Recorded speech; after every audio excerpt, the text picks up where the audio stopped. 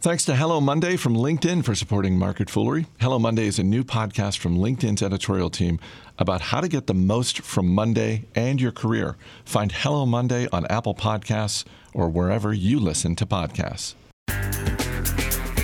It's Tuesday, March 26th. Welcome to Market Foolery. I'm Chris Hill. Joining me in studio today, Abby Mallon in the house. Thanks for being here. Thanks for having me.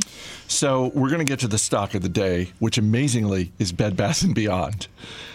We're going to get to McDonald's because I think what they've just done is pretty interesting. We should start, though, with Apple. We ended yesterday's episode, Jason and I sort of opining about Apple's event. Now there's any number of stories out there for those who missed it. I guess the headline is they came out, they unveiled sort of the Apple TV Plus, the arcade gaming, the Apple credit card. We're going to dig into this further on Motley Fool Money this week, but I'm curious, what's your main takeaway from their event? Yeah, I mean, I think the market in general was pretty underwhelmed, and I can't say that I differ so much, but I didn't necessarily have higher expectations. I think Apple traditionally has been a hardware company, and we're really seeing them try to sort of pivot. So we're at this inflection point for them, and it's either going to be make or break as they start to look at more software. I mean, the good thing for them is that they do have an installed base of an estimated 1.4 billion active devices. So if anyone should be able to do it, they have a pretty good head start. It's just sort of unproven right now. That's a key word. I mean, because I think there were a lot of things, and I agree with you, by the way, just sort of the reaction from analysts in general was pretty it's just sort of like the analyst equivalent of a shoulder shrug. But right. I do think that there is a way in which this plays out that suddenly gets analysts on board. If you were playing a drinking game during this event yesterday and you unfortunately drew the card that said, take a drink every time Tim Cook says the word services, you were probably being rushed to the hospital about 30 minutes in because he was really emphasizing the service side. And the thing is that, look, if they can get enough people to subscribe to whether it's the news service that they have, whether it's the TV service, if it starts to meaningfully move the needle on the services revenue, then I think all of a sudden people get converted to believers pretty quickly. Yeah, I mean, the good news is that services was only about 6.5% of total 2018 earnings or revenues. So it's still relatively small for them. It's just at such high numbers, just the law of large numbers in general works against them. So to move that needle is going to have to be pretty impactful. And I think a lot of analysts were looking for information on pricing, and so how those were going to affect both top and bottom lines, and that just wasn't given yesterday. So I had mentioned on yesterday's episode that the thing I was going to be watching was, are they going to bring out showrunners to talk about we know they're going to spend money on content, but who's going to be producing it? And they brought out arguably two of the biggest names in entertainment in Steven Spielberg and Oprah Winfrey, along with, Reese Witherspoon, Jennifer Aniston, Steve Carell. And I was thinking more about it this morning, and I just thought, and this seems weird to say because you can make a pretty good argument for Steven Spielberg being the most successful film director of the last 40 years, just in terms of commercial success and artistic success. And yet I couldn't help but think that people like Spielberg and Oprah Winfrey are aimed more at my generation and older. And I thought, well, what if instead Apple had struck a deal with someone like Jordan Peele, a younger writer-director who on the rise, who is one of those people who is a fan of movies and is not curious about what is his next movie going to be in the wake of, last year with Get Out and, just recently this new movie, Us. So I don't know. I mean, it's not to say it can't work, but for all of the attention that Spielberg and Oprah Winfrey got, I felt like it wouldn't surprise me if that ends up being sort of the weakest link of what they unveiled yesterday, and the credit card actually ends up moving the needle. I think the credit card has the most potential, but again, I almost think that's probably one of the most difficult competitive landscapes that they're trying to break into. And they did launch Apple Pay in 2014.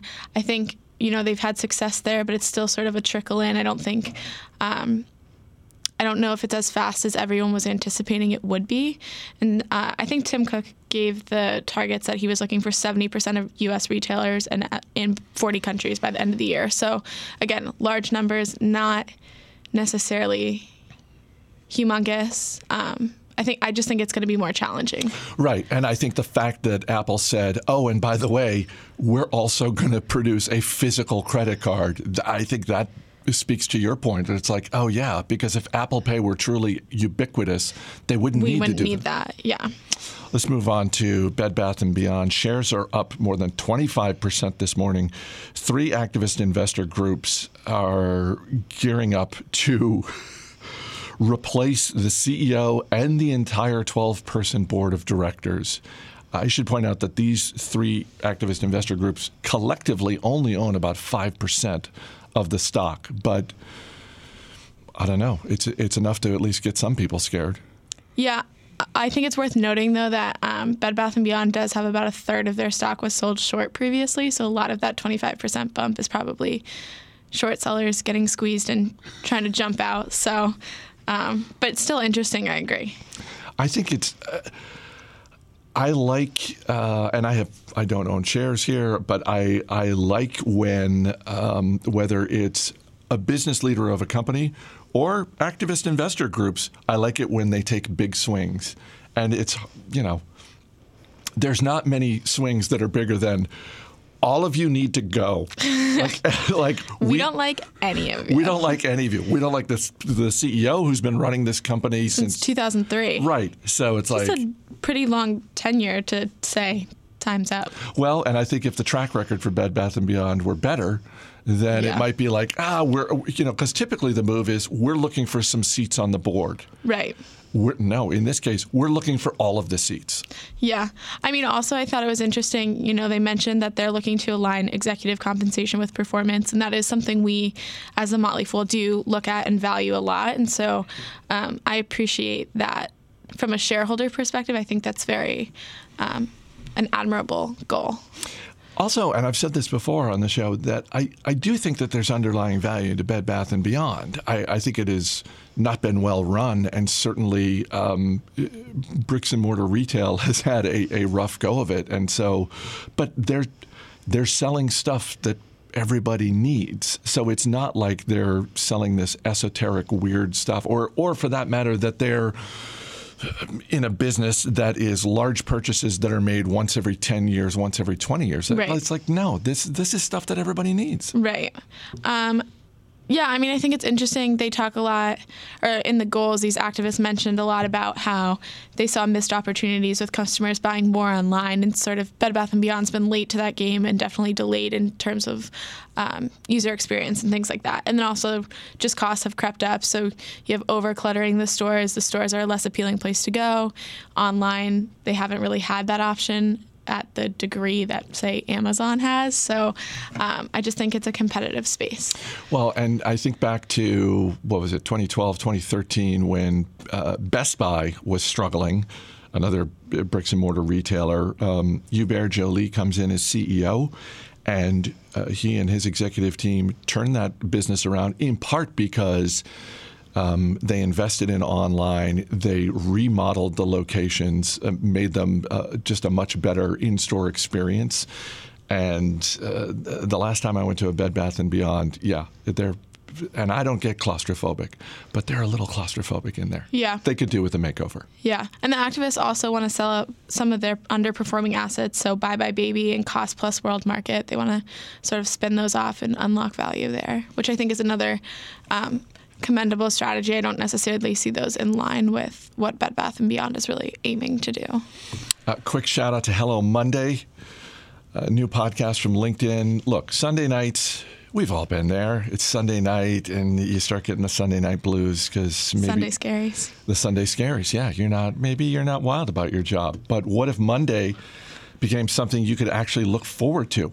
Hello Monday is a podcast that examines work, how to change it, how to like it, and possibly even how to love it. Each week, host Jesse Hempel sits down with featured guests to investigate the role that work plays in our lives. I really like what Jessie is doing with this show. I got a chance to talk with her on the phone before it launched and got to hear how she's approaching these interviews. And it's good stuff. So check it out when you get a chance. You can find Hello Monday on Apple Podcasts or wherever you listen to podcasts. McDonald's has made its largest acquisition in 20 years. McDonald's is spending $300 million to buy Dynamic Yield, which is a tech company that is apparently going to help McDonald's personalize the digital menus, help with mobile ordering.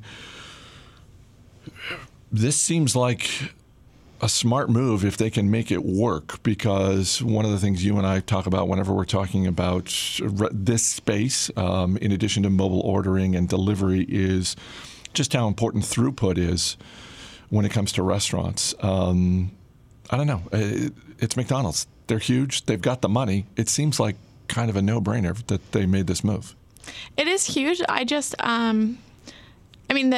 goal is really interesting. So like you mentioned, they want to have these interactive menus that can change based on time of day, weather, traffic conditions, other current trends. But I think actually the most promising opportunity that they're looking at is doing sort of predictive menus. So if you add like a bacon, egg, and cheese, you probably want a coffee.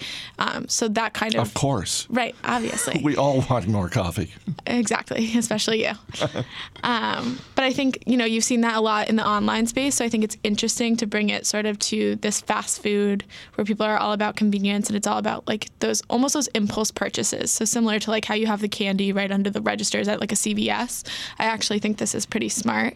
My only question is I'm not really sure why the acquisition was necessary. Like I almost just wonder why they didn't just hire them as like a consulting third-party service. I don't know why the acquisition is my thought. It's a great question. It is possible that they were so blown away by Dynamic Yield that they basically said, look, we need to make this move. We need to make it sooner rather than later, and we want to be your only customer. And one way to get that done is just to buy they're allowing it to operate as a third party still. So they'll still have other clients other than McDonald's. So I think I read that they work with Forever 21. They work with Fendi. So they have some huge... What is Fendi? The fashion luxury good retailer. Oh, okay. So they have some huge names. It's just, I don't know what the incentive to bring it in-house, especially for McDonald's, which, again, we don't really see them do a ton of acquisitions. So I'm wondering what this long-term vision or strategy is here. But everyone's saying it's very large, but for McDonald's, it's a $142 billion company. Right. $300 million is really not that large relative to their size. So not criticizing necessarily, just a little curious. So I think similar to what we talked about with Apple and the subscriptions, sometimes a company makes an announcement and it's hard for us to envision how we're going to determine whether this announcement is going to pay off. And sometimes that's because a company is going to play things close to the vest. In the case of Apple, clearly we're going to see what happens to the service's revenue number and if that goes up. Right.